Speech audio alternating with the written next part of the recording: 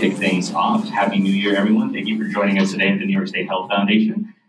This is actually our first event of the year, so we're really excited to kick it off talking about veterans issues upstate.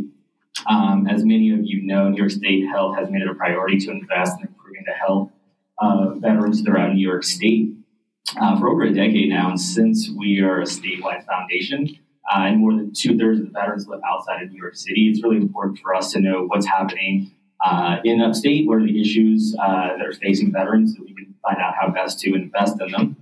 And something that's really important to us is making sure that we're not talking about populations, we like to talk with populations. So without further ado, let's chat with two amazing upstate vets. We have with us today Andrea Goldstein and Roger Misso, hosts of the Two Vets Upstate podcast. Thank you both for joining us today.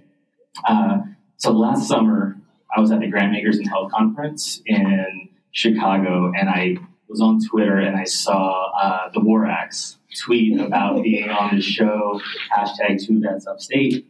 And I thought, oh, that's totally up my alley. I should look into that. So I downloaded a few episodes, went to the gym, didn't know what to expect. I was like, it's going to be like vets with like beards talking about coffee and guns, or I didn't know what I was getting myself into. And I was pleasantly surprised. So the goal of thank you so much. The goal of the podcast is to amplify vet voices, address vet issues, and issues affecting veterans. So to kick things off, Andrea, can you tell us a little bit more about the Two Vets Upstate podcast? Absolutely. So Roger and I had been going back and forth talking about challenges that we were understanding, that we understood veterans in upstate New York were facing. And we should probably talk about where does upstate New York begin. Nobody really knows. We actually talked about this on the episode, or on one of our episodes. We ultimately concluded that if you look at the 2018 election, the New York State Attorney General's race, pretty much anywhere that voted for Zephyr Teachout, with some exceptions, would qualify as upstate New York. Because then there are other divisions of the North Country and Central New York and Western New York. And so Roger lives close to Syracuse. I live in Columbia County, about 30 miles south of Albany. And we recognized that the way that information was shared for resources that would be of value to veterans was, frankly, insufficient outside of the tri-state area. So it's great here in New York City and on Long Island, but once you get north of Poughkeepsie, there are a lot of challenges. So we decided to use our platform, our social media following, to talk about what we cared about and spread the word. Thanks. So the vet space, I'm sure you all know, is like incredibly small. It's like everyone kind of knows everyone, like one Twitter follower away from everyone. So I actually knew Andrea from your Anna Granville days. Oh, wow. So you're going old school here. Yeah, so that goes a little bit. So I definitely want to hear more about your background and then Roger as well, and in particular how you two met. So actually talking about Anna Granville is a great seed to that. So I started writing and publishing under a pseudonym, Anna Granville, back in 2014. I was on deployment in Bahrain, serving with a special operations unit, which was why I was writing under a pseudonym. The military, and I think the Navy in particular, is fairly encouraging, or at least not discouraging, of reading, writing, thinking out loud, so to speak. And so I started writing for Task and Purpose under the pseudonym in 2014. And in 2015, when I wanted to do literally anything but study for the GREs, I wrote an article called 4 Reasons I'm Resigning My Commission as a Naval Officer. And I was shocked when it went viral. And Roger found it. So do you want to tell the rest of the story there? I did. And I was also a writer at the time. And I saw it sort of go viral, and what she wrote resonated with me, but I wanted to provide sort of the opposite side of the issue. So I reached out to her pseudonym's Gmail and said, hey, I like the article. Do you mind if I write a response to it? And she said pseudonymously, yeah, that's fine. Yeah. So I wrote it, and it didn't go as viral, but it was a sort of a defense of, why good young people should stay in military service. So. And the irony is not lost on the fact that someone is now getting out of the Navy, right? Yeah. So I think that's important, one, just because it's funny, but two, more importantly, the idea of transitioning. So we were just chatting about this, like New York State, just demographically, geographically, it's just all over the place, I think in a good way. So you have people from all over the country, the world, you name it. I consider myself a New York State veteran now. I grew up in Texas. And I came here, and like this was during my transition, I came here to go to grad school. So I'm interested to hear about both your transitions, kind of what worked, what didn't, and then in particular, why New York State to transition back to. So I left active duty in 2016. I knew that I wanted to go to graduate school full time, and I had kind of exhausted what I wanted to do on active duty. So I applied to graduate school like the year before that. I knew I got into where I ultimately ended up going, the Fletcher School of Law and Diplomacy at Tufts, which is in Boston. I got in fall of 2015, spring of 2016, left active duty, took a couple of months to travel, and then went to graduate school. But I mean, I'm a daughter of New York State. I actually grew up here in the city. And then some family moved to upstate New York when I was in college, and I really fell in love with it. My dad's from Buffalo. My dad's here today, by the way. So always had kind of a pull to other parts of the state. I always wanted to come home. I mean, it was really that simple. It was always very. I think I've moved 30 times since I was 18 years old. And there was just always a pull back here. And they're incredible, and they're such great resources for veterans here. Whether you're going into higher education to continue your education or look for employment, it's just a great place to be. Roger? Yeah, so I'm going through it now, so I will let you know in a few weeks when the transition is complete, although I don't know if it's ever complete. We'll be reservists. Okay. Which is a nice little tether to have. But yeah. I'm sure interesting in its own right. I feel like just getting out kind of cold turkey, if you will, as opposed to like easing into it. Does it help? Does it hurt? I mean, obviously you have nothing to compare it to, but how has that been? Yeah, it's nice to know that it's still sort of there, even though I know that it's mostly administrative purgatory, if you will. But I'm looking forward to it. I grew up in a very rural part of upstate New York, a town called Red Creek. It's in Wayne County. I grew up on the Wayne-Cape County line. And nobody really knows where it's from. So you do the standard thing you do from, when you're in the military or out someplace else and someone asks you, oh, where are you from? You say, I'm from New York. And I say, oh, okay, yeah, where? And you're like, oh, okay, here we go. I'm from Red Creek. Do you know where that is? No. Okay. From Central New York. Do you know where that is? I mean, like Central New York City? No. Okay. I'm basically from the middle of the big state. So we're getting pretty good at having that conversation with people. But chose to move back to Syracuse and start a legacy there with my family because there's good to be done. There's good to be done everywhere, I feel like, but especially in our smaller cities and our rural areas.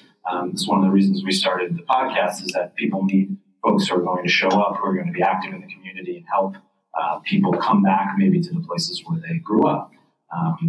Recent news is that New York State loses more people than it brings in, and that's mostly people from upstate. That's not really news to anybody who grew up there, but it doesn't have to really be that way. There are a lot of really excellent things about upstate New York that aren't any different than Silicon Valley or maybe New York City, aside from living in a big city or, for Silicon Valley, snow, I guess. And if snow is the reason why you're moving, then you're really missing out on something great upstate New York. So in kind of one of the things that you wrote about, kind of the goals of the podcast, is to focus on vet issues, but then also issues that face vets. I know that's like a semantics kind of challenge there, but I think it's an important difference. So the idea being, the choice program or legislation, that's a veteran issue, veteran issue. But something like the government shutdown, that's not a veteran issue. That's greatly impacting veterans. I think the latest OPM numbers have vets about a third of the federal workforce. So when the federal government shuts down, that has now become a veteran issue. Andrea, you mentioned on an episode that you're on this nonpartisan advisory council for your district. And that's, so I want to focus first on the vet issues and then issues affect vets. Can you tell us about that advisory council and what you're hearing, what issues are coming up, and then possible solutions that people are looking to address? Absolutely. So in the New York 19th Congressional District where I live, we've now had this council for now 3 members of Congress, 2 Republicans and a Democrat. So Chris Gibson, John Faso, and now Antonio Delgado. And both Chris Gibson and Antonio Delgado have been on our podcast. And it's a group of county veteran service officers, local advocates, and then so there's a mix of both individual and institutionally affiliated individuals. And the last meeting that we had before Congressman Delgado was sworn in, we talked about Blue Water Navy veterans. The Blue Water Navy Vets bill was actually initially co-sponsored by then Congressman Chris Gibson and the Deborah Sampson Act. So one of the issues that we talked about extensively was the fact that the Albany VA Women's Health Facility is fantastic. However, most of us live 30, 60, 2 hours away from it, 2 hours away from it. But might live, say, 10 minutes away from a community-based outpatient center that does not serve women veterans. So it's a number of those issues. One of the issues that we also talked about was access to information. So when I was organizing the last meeting, because I'm now chair of this council, I had a list of about 45 email addresses and started getting all of these kickbacks from some of these institutionally affiliated email accounts. So I thought, okay, well, there are 11 counties in this district, so let me go to every single one of those counties' websites and go on the veterans page and get those email addresses. And I still was getting kickbacks. And at the meeting, I brought up, I was like, okay, does anybody have the contact information for, they're like, well, why isn't this county here? Well, I had this email address and they didn't respond. Like, oh no, but we have this guy that has all of the email addresses and it's updated and disseminated every month. Disseminated where? It's not on any website. You can't Google it. The way that you get it is how I ultimately got it, which is that someone else sent it to me. And so that has been one of the biggest challenges that we've worked through, which is the information is out there, but it's not getting to people in an efficient manner and in a means that they necessarily need to consume information. And I'm going to assume that is that one of the things kind of drove you to create this podcast, the idea of disseminating that information? It was exactly that. It was the fact that I realized that, and we both realized this, that the way that information was getting out was word of mouth. But word of mouth is different based on your age or generation. So it might be by email, it might be by, someone talking to you in a local coffee shop, one coffee shop in my town. At my last American Legion meeting, there was a 10-minute discussion about why we couldn't advertise the newspaper because no one was going to look at an advertisement in the newspaper. And so we decided, okay, well, we'll do this by word of mouth, but we'll start this podcast and spread information by word of mouth in a means that people who are our age will consume. Gotcha. I would say it's definitely clearly worked because I stumbled across you guys. I was like, instantly, that's something I need to get into, and it seems to be great so far. So, Roger, the kind of flip side of that, those non-vet issues that affect veterans, you all both have done a really tremendous job of pointing these out.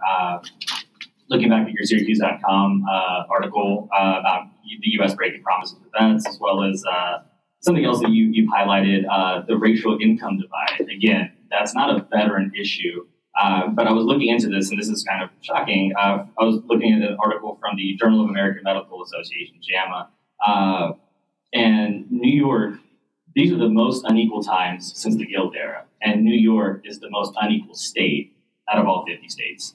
So that's saying a lot within itself. But that's income inequality. What does that have to do with what we're doing here? Well, so based off new research, I'm going to pull a quote here from JAMA. There's a robust literature linking income equality to health disparities, and thus widening income inequality is a cause for concern. So that sounds problematic for people that are on the lower rung. However, so apparently high levels of inequality, according to epidemiologists, negatively affect the health of even the affluent, mainly because researchers contend inequality reduces social cohesion and a dynamic that leads to more stress, fear, and insecurity for everyone. So just being in a state with high income inequality is affecting everyone's health. And again, that's not a veteran issue, but that's certainly affecting returning veterans, like you're mentioning. Why would you want to come to a place that's that competitive, that's hard? So I'll kind of expand on that. What other issues are you seeing, like the shutdown, things that are happening on a national level or even on a state level that aren't veteran issues that are affecting veterans? Yeah, I try not to make it too complicated. We try to boil it down to basic issues that everybody can sort of get around, like the concept of fairness, right? Which is why our commentary on the VA, if you listen to the podcast over the past couple months, was pretty fiery because, there are many great people who work at the VA in DC, across the country. But the messaging from the leadership was just garbage. From the staff to the top, it was very much like, not a problem, we're not going to pay you, whatever, it's too hard. And right when I heard that the VA staffers call the congressional staffers and say, we're not going to back pay these veterans who we've weaseled out of their GI Bill housing stipend because there's too many claims and we just can't do it, no. That's not how we do this. If you can't do the job, step aside and let somebody else do the job. Or come to Congress, which is what you're supposed to do, and ask for more money. Be honest about how much money and how many resources it's going to take to do this. So it's mostly looking for things like that, where generally across the country, I feel like people want to help veterans, and people are helping veterans. Places like the New York State Health Foundation are doing a fantastic job, and we're glad that they're here. But there are people in power and people in places that need to be held accountable, and we can't take our foot off the gas and let them sort of screw veterans. Sorry. It's quite all right. So I think that really kind of highlights something that you all, again, do a great job of, is one, pointing out, hey, here's this huge problem, and here's why it's affecting veterans, and here's why you should care about it. But then also, here's how to engage. I think that's usually like the missing link. There are people that will make a Facebook selfie video in their truck and yell at a whole bunch of people, and then that's it. And then what do you do? And I think both of you have pointed out ways to do that. I definitely want to harp on that a little bit later. But Andrea, so I'd be remiss, certainly, if I didn't talk about the fastest growing demographic in the military and veteran communities, which is women. I think it's very important for everyone to know for a lot of reasons. And the most recent numbers from VA here in New York State show that about 58,000, there are 58,000 women vets here throughout the state, and it's about 7.5% of the total population. So we know this is the fastest growing. It's incredibly important to address the needs. One, what are those needs? Either nationally, how does it transpire into New York State? And also, are there things good or bad in New York State, like you mentioned about the Albany Women's Center? Are there things good or bad that you'd like to highlight about veterans care in New York? So a couple of factors. One of them is just visibility and awareness, and the fact that women serve in the military, and women serve in the military in every single job. And quite frankly, women have served in every role in the military. We'll just talk about the United States. The first woman who was recognized a combat veteran in the United States was wounded in 1783, and that was Deborah Sampson. I'm pretty sure Margaret Corbin, some people know Molly Pitcher, was also. Yes. So there's a little bit of absurdity in the women serve, but you were admin support. Admin support gets shot at, by the way.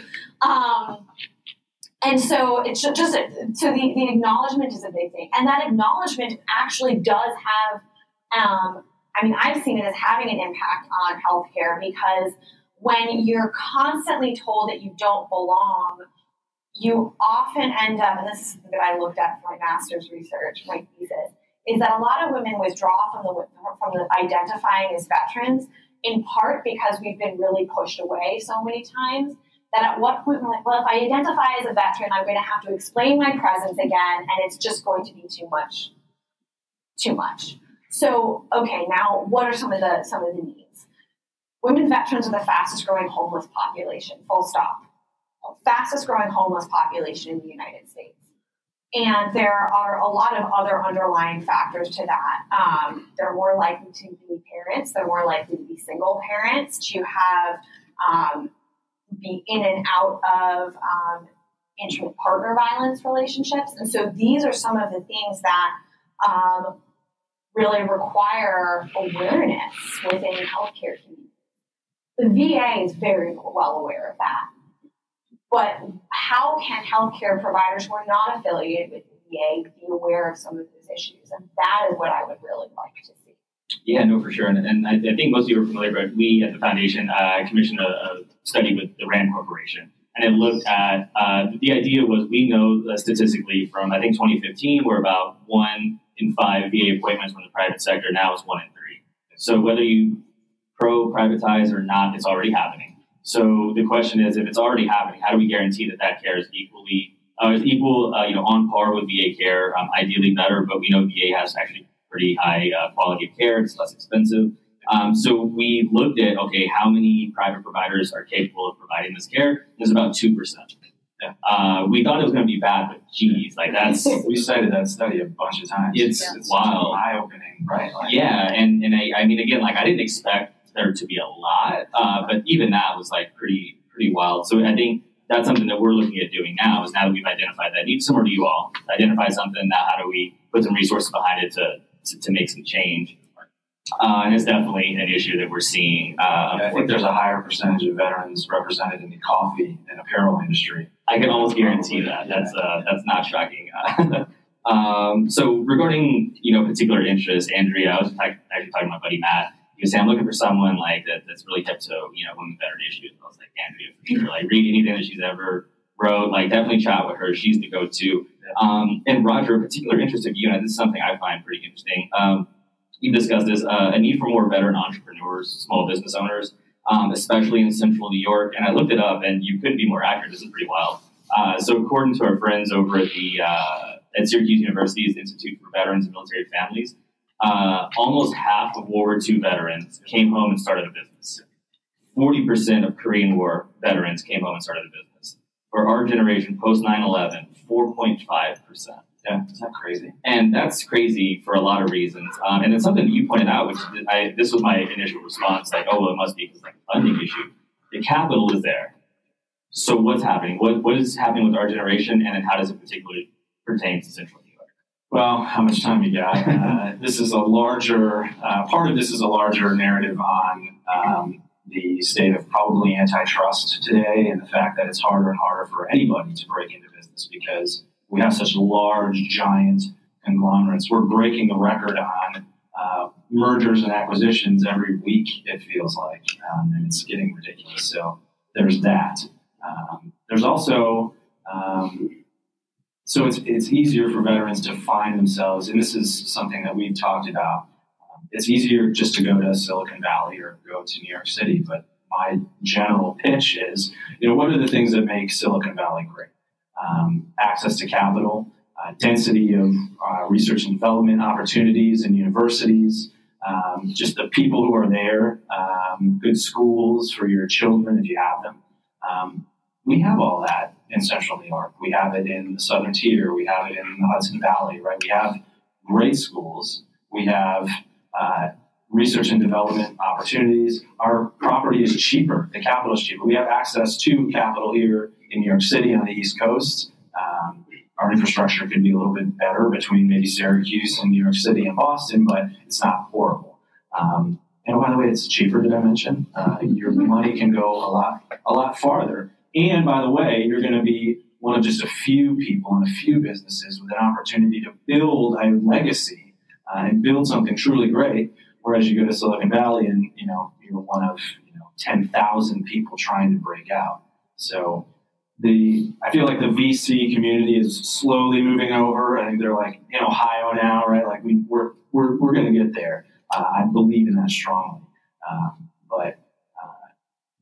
It's our opportunities to explore things like, maybe instead of the full GI Bill, can we use that equivalent amount of money and use it as seed funding for veterans to start small businesses? The state Small Business Administration, the federal SBA, right, they already have a lot of great programs, but this is one of the things we ran into, right, that we already talked about, which is the ability to access that.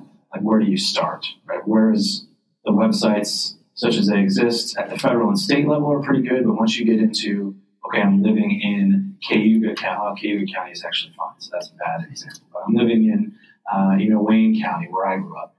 Where do I start? And because there's so much available, and it's just getting access to that, using it smartly, and then having elected officials who will look at how it's being used, the metrics, and how we can reform craft legislation to make it even better. Right? So, I feel pretty strongly about that. That's a pretty solid pitch. I'm in Central New York. So do you want people to move back and start business? I can't tell. It's clear. This actually just read Decolonizing Wealth by Edgar Villanueva, and he points out, I think it's kind of full circle with like the racial inequality, venture capital funding going to at least 90% white men. So again, just not, it's a national issue that it's hard to access that if you're a person of color, especially if you're a woman. Especially let's talk about, I'm just going to make a pitch that Onondaga County, where Syracuse is, has the worst racial, especially Black and Hispanic poverty in the United States of America. It is the worst county. We have, I think, 3 of the worst 5 counties in upstate New York. So that's not good. Yeah, that's from the Brookings Institute study, correct? Yes. Yeah. No, I mean, I think it's always hard. I always do this about the Marine Corps, so I'm a former Marine, and we're kind of culty, and it's just how we are. But it's one of those things that we can say bad things about the Marine Corps, but like you can't say bad things about the Marine Corps. I feel the same way about New York. I live in the Bronx. It's the least healthy county in all of New York State. It's the poorest congressional district in the United States of America. Those aren't things that we should be particularly proud of. But again, I think it's hard to say that, but we have to point that out so we know where the deficiencies are. Tough to do, but I'm glad that we're having those conversations and not just shying away from it. Because, I mean, to be honest, it's incredibly embarrassing.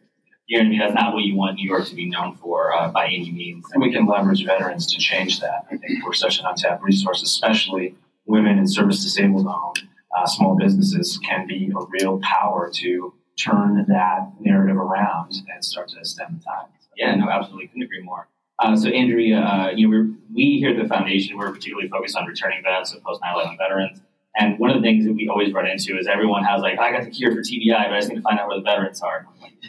I don't know how to find them. You know what I mean? Like it's tough, and everyone's looking, especially for women veterans, like you mentioned, that don't self-identify.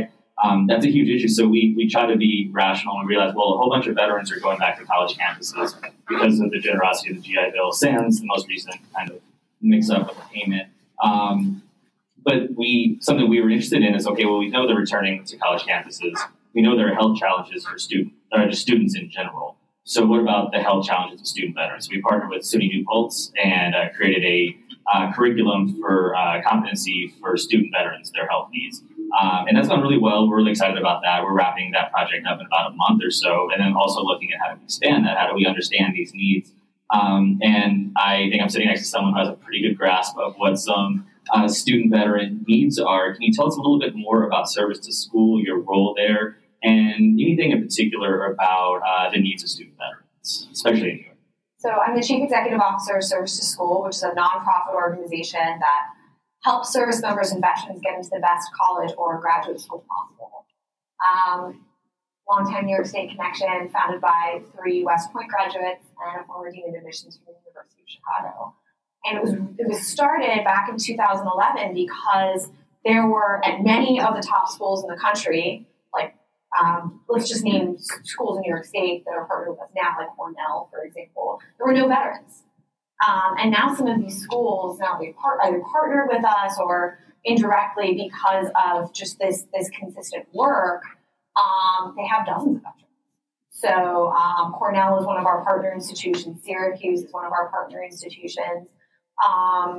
Columbia University has, I think, 445 veterans in their School of General Studies. And so a lot of what we've been doing is we work with veterans on their application. We are like that high school guidance counselor, but also battle buddy that works with people throughout their entire application process. And we also work with institutions of higher education. One of the biggest things that we see is just that transitioning service members do not even realize their own potential when it comes to accessing higher education. There's been nobody in their life previously who says, "Oh yeah, you could go to Cornell." I was like, first of all, a lot of the time I'm like, "Okay, what's Cornell?" and you're nuts. And so a lot of what we've been doing is we work with them and say, okay, and a veteran applying to college is going to have a very, very different education history. They'll have transcripts from different institutions. They'll have a lot of breaks in their education. And a lot of what we do in addition to that counseling is explain what a Bronze Star is, because an admissions committee is going to understand what a National Merit Scholar is, but may not understand that someone who's a linguist has learned 2 languages in 18 months. And so when they get to the campuses, they do very well. One of the things that we started to look at is that veterans very, very rapidly, and I'm not going to give a bunch of statistics because frankly I don't remember them off the top of my head right now, but very rapidly non-traditional students are going to outnumber so-called traditional students on college campuses. And by non-traditional students, they mean people who have breaks in education, who might be going back to school as parents, first-generation college students, and veterans are a real microcosm of that.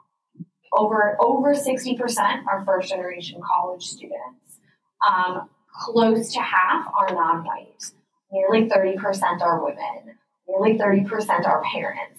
And so if you have this population that if you serve them well, you're going to serve this rapidly growing population of non-traditional students. Yeah, no, absolutely. So I think that's something that I think we're being more aware of now is there's just stereotypes in the military. Don't need to explain this to anyone. But the idea is like, oh, if you have a mental health struggle, like you killed a whole bunch of people in war and like saw bad stuff happen, all that. Like there is absolutely those issues.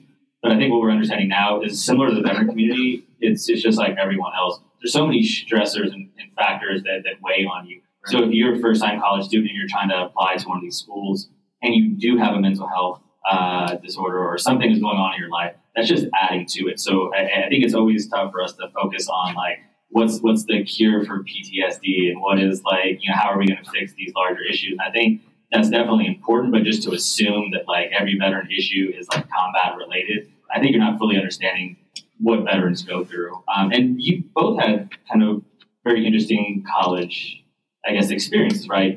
Naval Academy, and then you went to Harvard while you were still in? Yeah, I did. Then I tricked the Navy into paying for it. So well, that's actually, we met in Boston. That was the first time we met. You were at Tufts. I was at the Kennedy School at Harvard.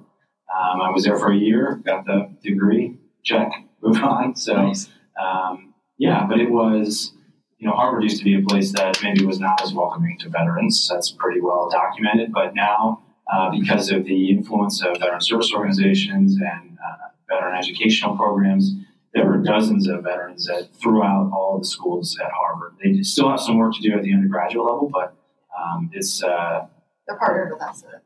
That's good. Sales pitch here, but there's a Harvard stereotype. It exists and is real and accurate in some places, but the veteran community there is strong, and it's good. Yeah, I think that's the thing that kind of shocked me. So personally, kind of similarly, you had a scholarship through Pat Tillman? For graduate school, yes. Grad school, Yellow Ribbon in Jacksonville? Correct. So my master's degree cost somebody $98,000. It cost me a dime. Which is amazing considering there are about $1.3 trillion in student loan debt, like kind of percolating out there. And I same thing I tell people, I had the GI Bill to move to New York City to go to grad school. I grew up in Baytown, Texas. If I'd have told 6-year-old me that, I'd just died laughing because that's never going to happen. But it's a great resource. But even then, I didn't get paid for like the first 4 months living in New York City, GI Bill stuff, and that weighed on me heavily. Like the idea of adding those stressors. So I think it's really important to understand that yes, connecting veterans to a resource that's helping them in college, that seemed like an education benefit, which it certainly is, but it's so much more than that. And I think the more we understand that, hopefully the more we'll see the value in why those things are important. And so I think another thing that you all do very well is diplomatically talk about politics. It's this third rail. We're all afraid because like you bring it up and something, someone's going to say something awkward. We're getting into this fight or whatever the case may be. And it's without a doubt like super polarized time. I just looked at a few of the comment sections on some of the pieces both you wrote. And it's very clear things are very polarized. Don't look at the comment section. Yeah, no, you it's always look at the comment section. I mean, man, that is wild. Who has time to do that, by the way? Like, I've yet to meet a person who's like, hi, in my spare time, I write vituperative comments at Syracuse.com. Well, it's almost always the same people who are just like lurking, like, oh, did Roger or Andrea write something today? Yeah, You get time. it seems that way. It's crazy. But I think, again, I think it's really important that we have these conversations because politics affects us all. Certainly, political issues that affect veterans. Those are things that we need to be talking about and have that discussion. So I was looking at, most recent midterm elections and, what is representation, veteran representation in Congress. After Vietnam, about 75% of veterans, 75% of Congress was veterans. That's a pretty healthy number. Now it's 18%. So I was going through the numbers and looking at this and then revisiting a past episode of Two Vets Upstate. And Andrea points out everyone's focused on, federal office and no one cares about local politics. I'm like, dang. Same. Like, that's the first thing I thought is federal politics. Yeah. So can you all just speak to kind of what's happening politically in New York as local or statewide? You could adjust the aperture as needed, but tell us about how things are happening politically and how it's impacting veterans, good or bad. Yeah, well, I mean, let's just start more broadly, I think, and say that there is a stereotype among veterans politically that we're all conservative and very, strongly, have my coffee mug that's a veteran-owned coffee company that has also strong conservative political views with my, American flag T-shirt, black, so that's a pretty strong stereotype. Hollywood reinforces it with, I think there's like a SEAL sitcom TV show on at night. Yeah, super great. Thanks, guys. But that is not who veterans are, and that's not what a sizable chunk of veterans are. So part of our modus operandi here is to talk about issues as our other veterans talk about them, right? We try to be reasonable, and we try to call people out, like I mentioned, when they're doing stupid things, which should be a bipartisan issue, really. So many. You did that for the brand. That's all right. Yeah, no, you're not kidding. But sort of broadly, we just want to, we want people to know who their representatives are and how they can be involved and how, whether it's meeting at the local level, meeting with their congressman, how they can effectively sort of lobby, if you will, what the themes are that are being talked about nationally that affect people at the state and local level. So we're going to see some things that are going to impact veterans this year with Governor Cuomo, potentially legalizing and hopefully decriminalizing marijuana is going to be a big thing for veterans. Veteran service organizations across the country are supportive of it. So it's about time that a state like New York takes that on and starts to do it. So what else are we? Right. And right now, even those, even the big six kind of legacy veteran service organizations like the VFW, American Legion, support, some of these organizations support anywhere from a range of legalization to research. But at a minimum, they all support research into marijuana for healthcare. So some other issues to consider. A lot of the issues that we often think about as, I'm going to reach out to my member of Congress to see if she or he or his or her office can support me with this, actually end up being a local issue. Yeah. And this is what we got back to in talking about those county veteran service officers. every single county in New York State has a veterans representative who can help with claims, with access to information and resources.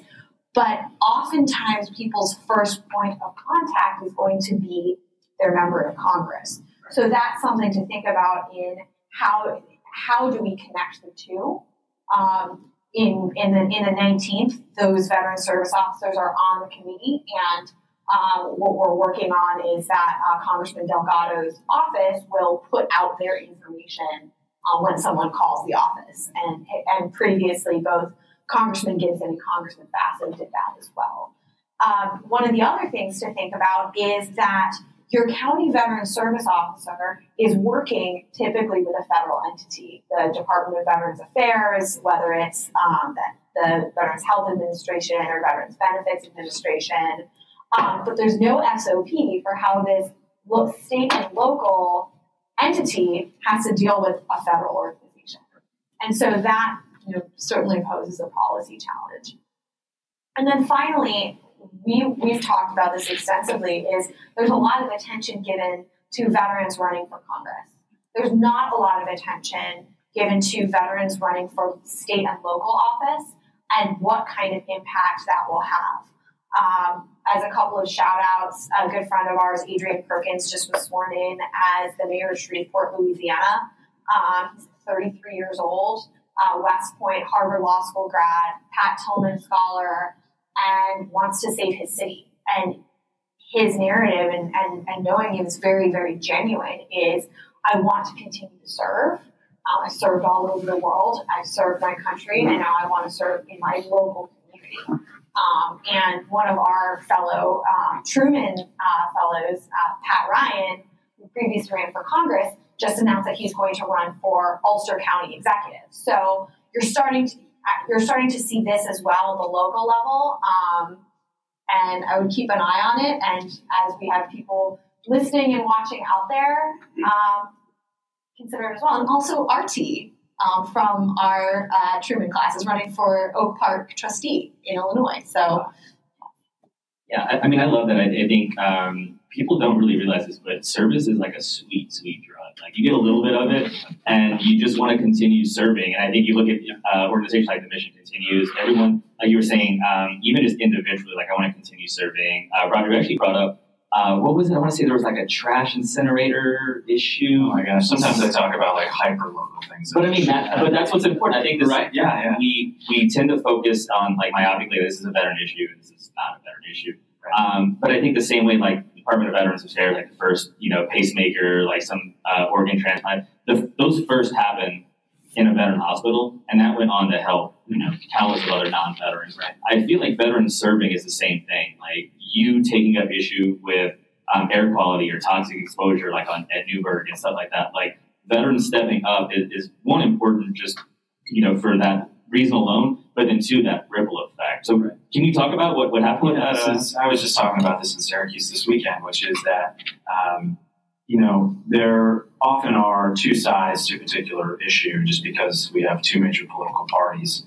And we see every day that we've turned the other side off, right? So if a typical Democratic or progressive constituency comes out for something, the Republican or conservative constituency just doesn't listen or assumes that it's the wrong thing to do. So that's where veterans can have a little bit of influence, is in coming together and thinking of smart solutions and coming out for them. That generally makes people listen a little bit. For better, for worse, sometimes we earn it. Sometimes we're Duncan Hunter, and we should be ignored and drummed out of Congress. But that is an influence, and a lot of, Pam Campos-Palma and Common Defense, previously with Common Defense now, have done a fantastic job of helping veterans realize that you can have a voice in the political process. It's going to take some skin in the game, but it's another reason why it's important to have veterans all across the country know where they are, and then realize what kind of power and influence they can have, and to execute it, responsibly and respectfully. When I was canvassing before the November elections, I would always wear my Navy sweatshirt that I don't think I've worn that much since officer canvas school. But people talk to you, and people will talk to you for longer, and at least ask questions when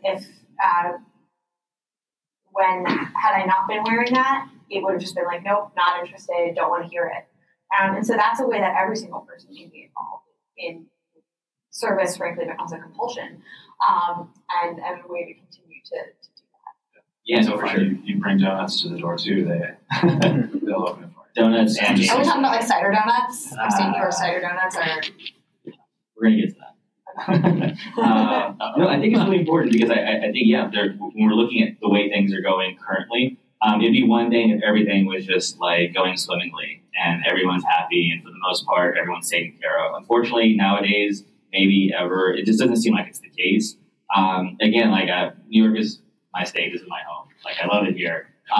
But New York State is hella corrupt. Like, crazy. Like, I'm listening to this podcast, American Scandal. Yeah. And according to the University of Missouri research, it's the most corrupt state out of all 50. Looking at how many people have been prosecuted, speakers of the assembly being arrested, like, it's crazy. So I think... What's the musical line? Corruption's such an old song that we can sing along in harmony, and nowhere is it stronger than in Albany. Right? I mean, but that's so true. But I think that also, again, identifying a problem to say, hey, we need people who are service-oriented or community-oriented. And I think you'd be hard-pressed to look at any other population and say there's someone more capable than the veteran community because it's ingrained. It's people that are used to serving, that have a passion for others. Can I push back on that just a little bit? I insist, please. It is also important for people to know that veterans shouldn't get carte blanche. And we harp on Duncan Hunter, but there have been many throughout history who have used sort of the public good that veterans have earned in society, right? The most trusted profession, and have used it for their own personal or selfish aims.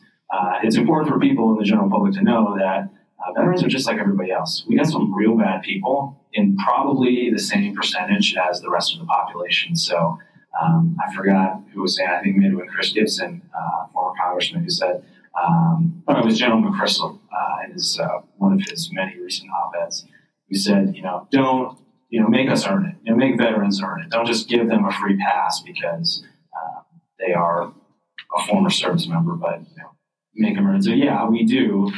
We are, pretty service oriented, but you gotta also make us show our work. Yeah, and that's important because that's what you want out of all government officials. So. Yeah, no, certainly. And I love looking at like civic health index and looking, veterans vote more, they volunteer more, they're more active in their community. And I think that's, proven time and again.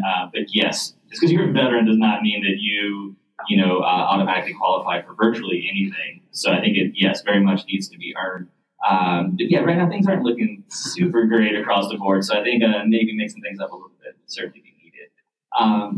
So we chatted about this. You all have been around. I was listening to one of your first podcasts, and you're referencing Secretary Wilkie getting nominated in the Mission Act. And I was like, have you guys been around for 10 years? Because that must have been forever ago. 6 months ago. And that was 6 months ago. News cycles. Yeah, it's crazy. But looking back on that, you all have some time to reflect now. So from the start till now, I'm just going to throw some random questions at you. What are some podcasts that you look to kind of replicate, or is there something that you build your model off of, or ones that you're like, I don't want to be like that one? I think Bombshell is probably one of the ones we both listen. I love Bombshell. It's done by I think it's one by Warren Ross. The three commentators on it are all three women who have very, very deep national security expertise. And one of the reasons we wanted to replicate that is, so first of all, that we did kind of steal the what are you eating or drinking from them. We 100% did. Sorry, Aaron. But they approach very wonkish, complex issues with humor, and present it in a manner that anyone can understand. We both have deep, wonkish expertise in a number of topics, but not all of them. And so I really appreciate that they'll be talking about aircraft carriers that I know quite a bit about, to some kind of staffing process at the Pentagon that I know nothing about. And it's exciting. It's exciting to learn about it. So that's one of my favorites. What about you? Yeah, there are a bunch, and I find that I can't even listen to all of them that I want to listen to, which I guess is a first world problem by definition. So, What a Hell of a Way to Die is a good. It's a very, if you're on a political spectrum, it would be sort of way to the left, but they're very passionate. They care about veterans issues, and they're talking about the things that you're eventually going to talk about later on down the line. They're sort of the early adopters there.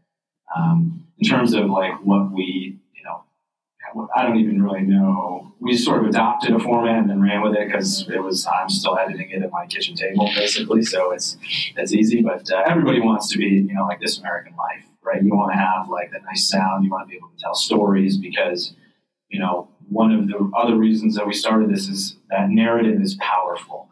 And it's not just listening to narrative, but being able to tell your narrative for other veterans sometimes can unlock healing.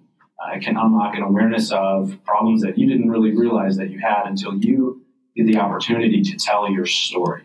So that's something that we hope to continue to do, and we're already talking about doing more of in season 2, which is to find, it's great to have, Congressman Delgado on, and we're not going to say that we're the reason why he got elected, but he did come on the Sunday before the election, so you got the podcast from, no big deal. But, we also want to have, veterans on the streets. We want to have every kind of veteran from every possible background, and to be able to tell their story and to know that it's a powerful thing to be able to do. And I see Kristen here, and that's, she's doing it, and so many other veterans across the state and the country are doing it. And, it's a powerful thing that we feel privileged to be a part of, and feel sort of crazy that people listen, but it's nice to be able to do. I mean, I really am biased here, but it's a really great podcast. Like I said, a lot of what I do is looking at what's happening across the state, and you do so much of my work for me, so thank you. But it's really good to know, politically, what bills are being passed here, federally, what's happening, so we can fill gaps. And then also just the community stuff. I think a lot of times, someone will reach out and be like, hey, I'm just interested in something. And I'm looking for those resources, so I can't just say, I'll just Google it really quickly. It's good to have those warm handoffs. And to your both previous point, there's really great resources throughout the state. I mean, it is really a great place to be a veteran. Again, very biased, but I'll stand by that. I do like the segment of what you're drinking, what you're eating. It's all local. Any favorites? What stands out? Oh my goodness! I just got a gift from you all, which yes. I'll not be drinking that right now.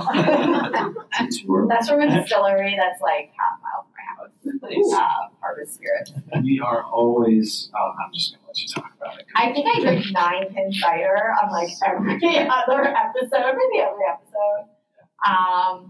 Yeah, Kalaka Estates up in Fairhaven, great wine. I grew up in Red Creek, and Fairhaven is on Lake Ontario, sort of in Gateway County, close to Wayne County. But it was sort of you grew up and you remember growing up before iPhones, what did we do before iPhones? I still don't even know.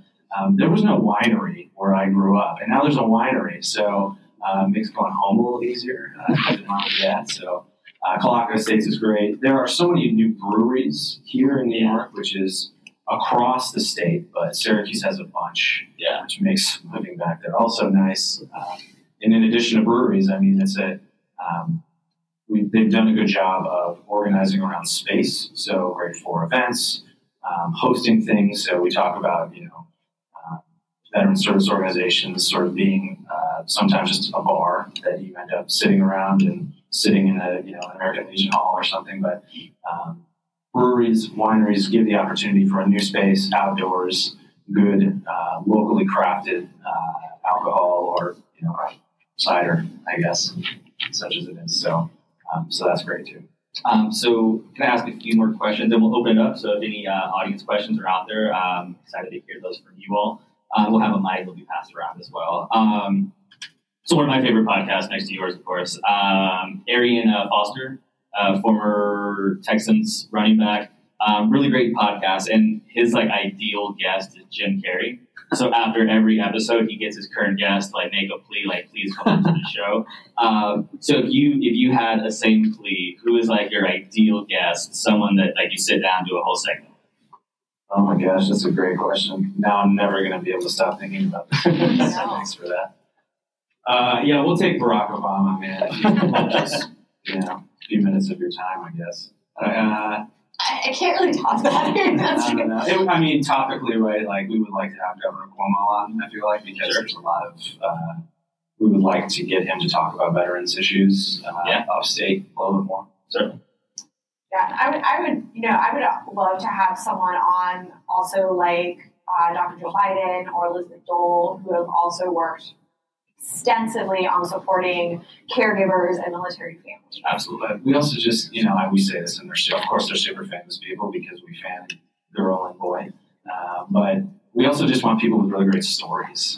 One of our best podcasts was, Matt Zeller is famous in his own right, ran for Congress, runs No One Left Behind, but that episode was amazing. We asked one question, he spoke for 45 minutes, but it was his story from beginning to end with rises and falls, and I think I had tears in my eyes through most of it, but that's what we're looking for is stories. So send them our way, especially if they're upstate. And that's exactly it. Some of the most fun guests that we've had and most compelling guests that we've had have been people who are like, oh, this person's from upstate New York. Maybe they want to come on the podcast, and then just blows us away. Who did you recently find out was from upstate New York? Lana Del Rey is from Lake Placid, New York. So that's the next ideal guest? Yeah, sure, we'll have Lana. So similarly, you had mentioned in one of the episodes that also looking for guests, like people that you want, on veterans or telling their stories. Every vet's story deserves to be told, and I couldn't agree with that more. It's cathartic for usually the person telling the story. It usually connects. I've rarely told someone something I've gone through where they'd say, "Holy smokes, me too!" Like, wow, a friend of mine. So it does a lot, but then also I think having other people hear that on a larger scale. Target audience. Who do you want listening to this? I know as many people as possible. Barack Obama, the governor. But as far as just New York State, are there organizations? Are there people that certain types of veterans, or just really running the gamut? I'm sure the more the merrier. So we would love in New York State in particular. Institutional. So I would already say New York State. We know New York State Department of Veterans Affairs listens because they invited us to do an episode at Cooperstown, which was we went to the Baseball Hall of Fame for an episode. I was jealous of that. Awesome. But thinking about a lot of these legacy veteran service organizations have state entities. So for example, there's New York State American Legion. I would love if they listened. I would also love if that veteran who's just done his or her final permanent change of station back to home kind of knows maybe they want to be in New York State, don't really know what exactly. I want them to listen. Who else are people who can help us solve problems who also aren't veterans, right? So yes. We talk a lot about accessing and finding out who veterans are. The secret to that is having a really great database and having it accessible by the people who need access to it. But then also database maintainers. So I was talking to my friend John in Syracuse about doing this locally, right? Like, how do we maintain the database? How do we know who from here is actively serving, when their service is going to end, and then talking to them before that point about coming back here? Are you an entrepreneur? Are you looking for a job? We have all the pieces in the state, right? We have veterans employment representatives, we have VSOs, county VSAs, so many acronyms, but it's just who is like the on wing, we used to say in aviation, right? Like who is going out and actively helping this person go through this process. We want to reach those people. So some people, I see a lot of veteran pins here. So as a lot of people remember, when you got your DD-214, which is the discharge paperwork, there's a little box where you can elect to have your DD-214 sent to your state Department of Veterans Affairs. So the state knows who the veterans are, and certainly federal level knows who veterans are. County veteran service officers cannot access your DD-214. So that person who is on the ground, who has that most tactical day-to-day interaction and has the ability to make the most impact on individual veterans doesn't know who veterans are, so they can't reach out and say, hey, did you know that this resource is available to you? Take it or leave it. And oh, by the way, they're understaffed, underpaid, and overworked at county VSAs across the state, which is an issue. Yeah, no, absolutely. So if you guys are on Twitter right now, be sure to tag the American Legion New York, whoever, let them know they should be listening. Lastly, before we turn it over to audience questions, what are some topics that you want to cover? So do you guys want to do like a solid episode on MST or homelessness or I don't know, entrepreneurship? We're going to kick it off with Chris Goldsmith, Martin Luther King Day, about veterans being taken advantage of online. Yeah, that's a huge, and he's done so much good work, and we wanted to snag him up before he went someplace else. But yeah, no, absolutely. That's a big one. Yeah, good friend of mine. Definitely check him out if you don't know Chris Goldsmith. Great Wall Street Journal article about that came out a few weeks ago.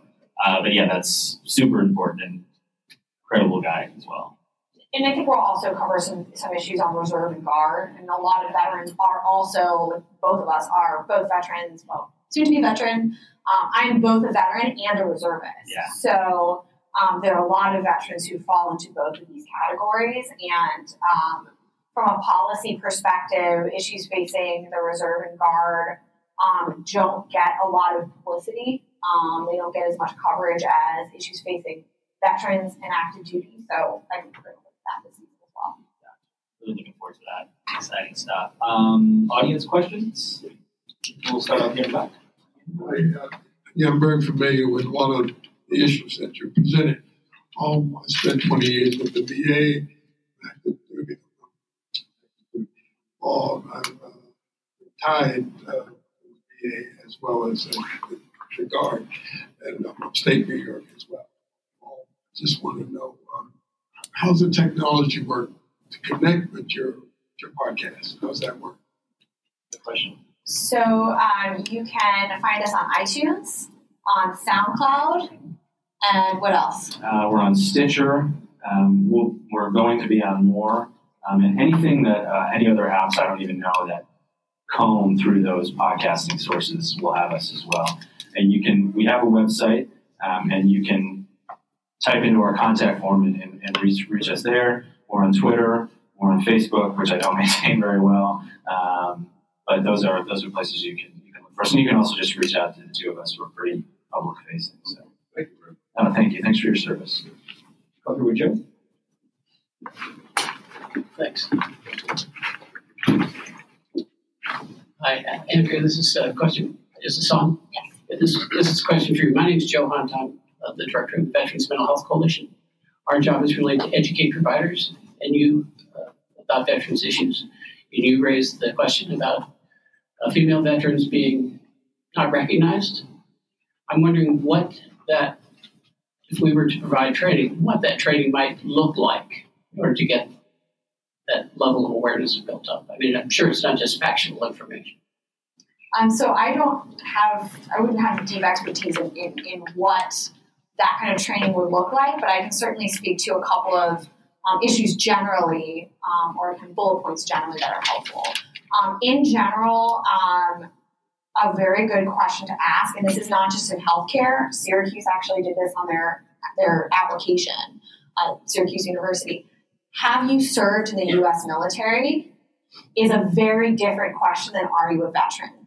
Because there are a lot of people who are veterans who do not consider themselves veterans, and so you're going to capture a lot more people with that kind of question. And I would say that is one of those places you can start. Derek, you actually might know better about resources specifically on trainings for healthcare. I mean, healthcare in particular, there are fortunately quite a few that handle that. I think maybe what would be not better, but a complementary component would just be like a culture change. I think the idea that if you look at the Marine Corps in particular, a lot of people, you can institutionalize what's cool and what's not. You can make certain branches seem like they do something well and they don't. I think it's up to, first of all, the branches of the military, but also the veteran community, for us to be more welcoming, to make sure that we're asking the right questions, to make sure that we're creating an environment where women that serve want to be there, not just because we need them, but because we're listening to what their needs are and we're being responsive to that. That's unfortunately not like a training per se, but I think that's something, again, the military can make whatever it wants cool, or get people to do certain things, and you see that trickle down into the veteran community. And that's really just on all of us to make that happen. At our show in Cooperstown, sorry, not in there, but one of the Ben from the state DVA mentioned that part of this is a narrative flip too, right? Which is some people aren't accessing resources because they feel like they're taking it away from other people who might have deserved it more. But the narrative we need to get to is these benefits are funded for everybody. So if you don't take advantage of all of your benefits, we might not get more later. They might be rounded down because some people aren't accessing them. So access your full range of benefits because you earned it and the money is there for you. So trying to dispel that myth is a big one. And a couple of thoughts on that. So I use VA healthcare, and some of the aspects of it that keep me coming back are less specific, this is how a provider is working, and much more of feeling like I belong and feeling like my experience is generally and broadly understood. Just for example, that I've never felt like my service has been stereotyped. I've never felt like my service matters less because I was an intelligence officer and not a fighter pilot. And so those kinds of factors are certainly helpful in healthcare, but also in wider context as well. And it's also important for people to understand there's a psychology that we often have in the military that can serve us well in the field, which is someone else has it worse. But when we come home and when we're reintegrating and we really need access to resources, that can be a very, very negative thing. I mean, you can talk to somebody who has no legs, but but I've got both my eyes, so I'm fine. So someone else has it worse. Yeah, no, for sure, absolutely. I think also just it seems obvious, but the better we as a society treat women, the better veterans will be treated. And again, I think that's not a training. If there is, let's find out how to make that happen. But that's just a whole other issue, and I think they go hand in hand. Question. Hi, I'm Stephanie Keegan. I'm actually the mother of a veteran who passed away 3 years ago today. I became very active in the veteran support space after his death. I'm on Sean Maloney's Veterans Advisory Board, and he introduced a bill last session called the Know Your Vets Act. And what it was supposed to do was add another box to the DD 214 right next to the relocating box that says, yes, you can release my information to the local VSOs. And in theory, there would be a group of VSOs that were electronically linked for communication purposes with their local VAs. And those VSOs would get from the VA the same information that the VA is getting on the veteran in terms of this is where he's relocating to or she's relocating to, and you now have their name and contact information because they gave us permission to give it to you so that they can now get VSOs finding them instead of the VSO sitting there waiting for the veteran to come looking. So that's something to kind of tweak the congressman about and say, can we reintroduce this in the next session? Because I know I'm going to be a pain in his keister, but anybody else who wants to is more than welcome to. We talked about almost this exact issue last night, and I'd like to honestly see it be an opt-out instead of an opt-in, because it's much easier for us to reach everybody, and then the people who are like, I hate the government, or I don't want to get your emails or phone calls, can say, okay, now we'll put you on the do not call list, but we tried. Right, rather than relying on people to check the box, which is another mental task they have to do. Or at least that's what they taught me behavioral economics class. But also shout out to Stephanie. Everyone should follow her on Twitter. Follow her in general. She's amazing. Love her chat. John? Hi, John Robinson, former Marine, former VA, among other things. This is kind of an inside baseball question, but what do you know about your listenership and more broadly about the demographics of veterans who do listen to podcasts? I'm thinking about you are very much sort of news you can use, kind of a very practical application, kind of a immediate entity. But I would imagine, and I don't know the data on this, but I would imagine there's a huge section of the veteran population that doesn't use podcasts and probably won't on a regular basis. So how do you extend your value to those who would rather consume your information through other media? Yeah, Yeah, so finding ways to do stuff like this where we actually show up and we're live, letting people know who we are and what we also do on the side, ways is a good way to do that.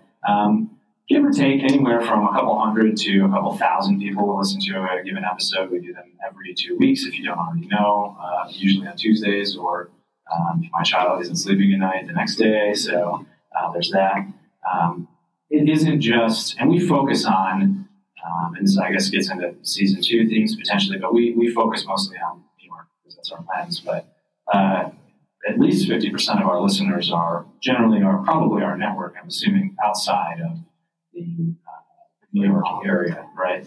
Tegan Griffith. Yeah, she lives in Wisconsin. She lives in Wisconsin, but is, and I won't speak for her, but has a similar presence to us in that is living in sort of rural or suburban Wisconsin. I can't really tell, but she's super national. Yeah. National Park Foundation, I think, and there's common theme among, so it's not necessarily, we are talking about New York issues, but it's really rural, historically underrepresented veterans communities that we're also reaching.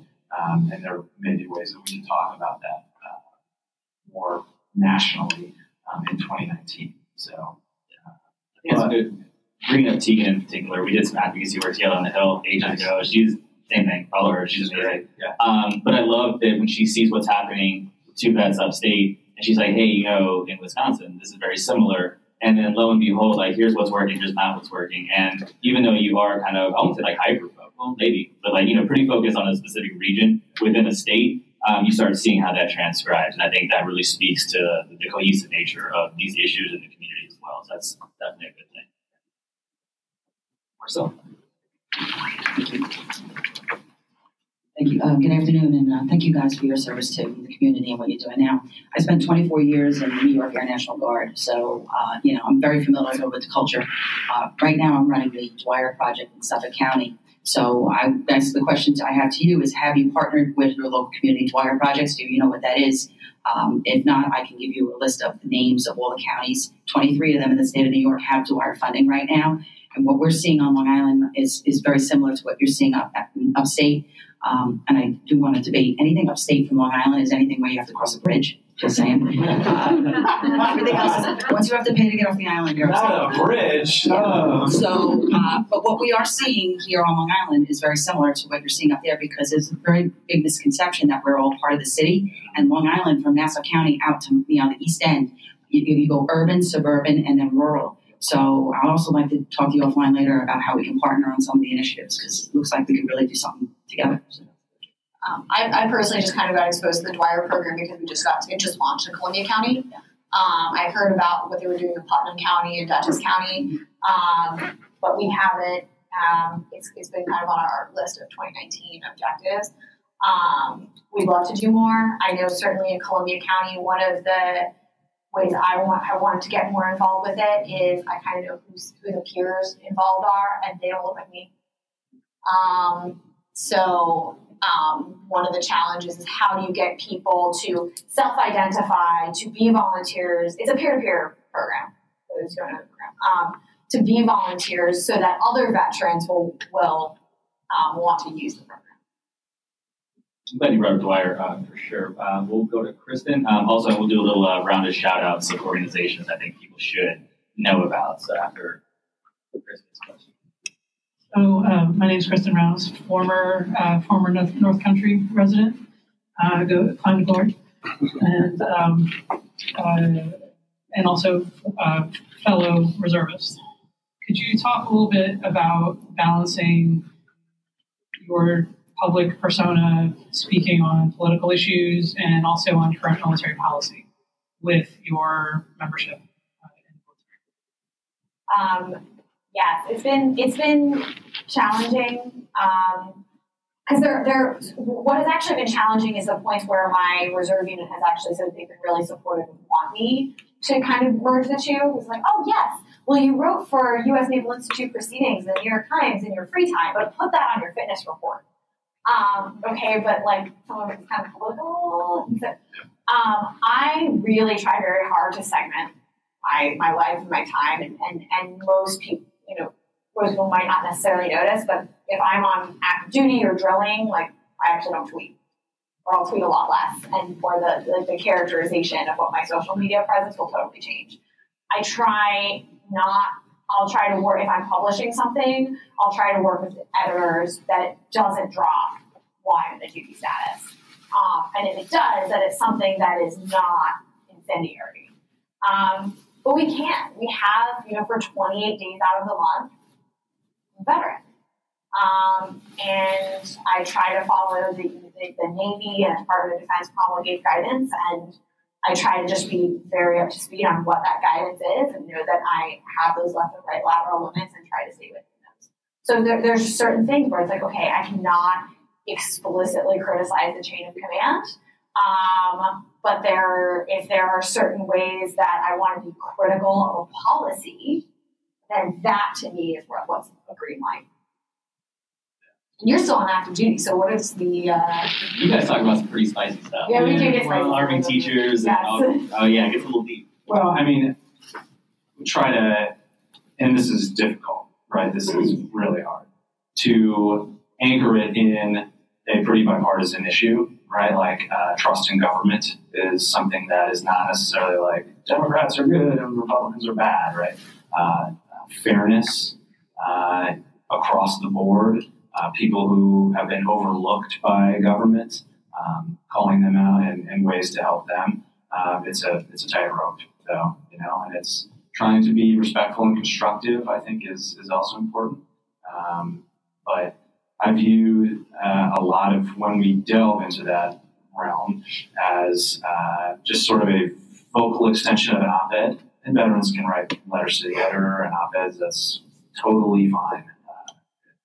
Accordance with the rules and regulations. So, but it's a little bit of a tightrope to walk. We're not always successful, but we try to err on the side of being constructive and respectful. So. And I would say something that's helped personally is that since I've been writing and speaking and had an increasingly public persona in my military life, I've known that I had people who were going to back me up. That's helped a lot. Yeah. Yeah, those spaces now that exist, like Military Writers Guild is a good one. There are some others that are good that are gonna back you up. So we're just at the end of things now. Parting shots. Any shout outs, organizations, people doing well, how to follow you, Twitter handles. What do you guys got? Yeah, I think IBMF, we mentioned, is doing fantastic work. New building coming into Syracuse University is going to be like veterans downtown. Clear Path for Veterans, I always give them a shout out. I need to stop by Chittenango and actually go there and thank everyone in person. So thank you all for what you do, if some of you are listening and watching. Kate Germano and Joe Plensler generally get a shout out from us almost every show because they are some of the biggest advocates in this space, and not for themselves, but for literally anyone else. They're good. Pam Campos Palma, who is just simply amazing. Alex McCoy, who's here in the city as well. There are so many good people, and part of, Twitter gets a bad rap, I feel like, these days because, it's terrible. It's wonderful. I met you guys on Twitter. But exactly. There is a lot of opportunity to find like-minded people who, you find their jokes funny, or you can always tolerate them for an hour every 2 weeks. So follow us on Twitter. I'm AN_Goldstein. And then our Twitter handle for the show is 2 Vets Upstate. Roger, what's your Twitter handle? That's my name. Yeah, it's fun. Well, thank you both for joining. Really love this conversation. Thanks for everyone.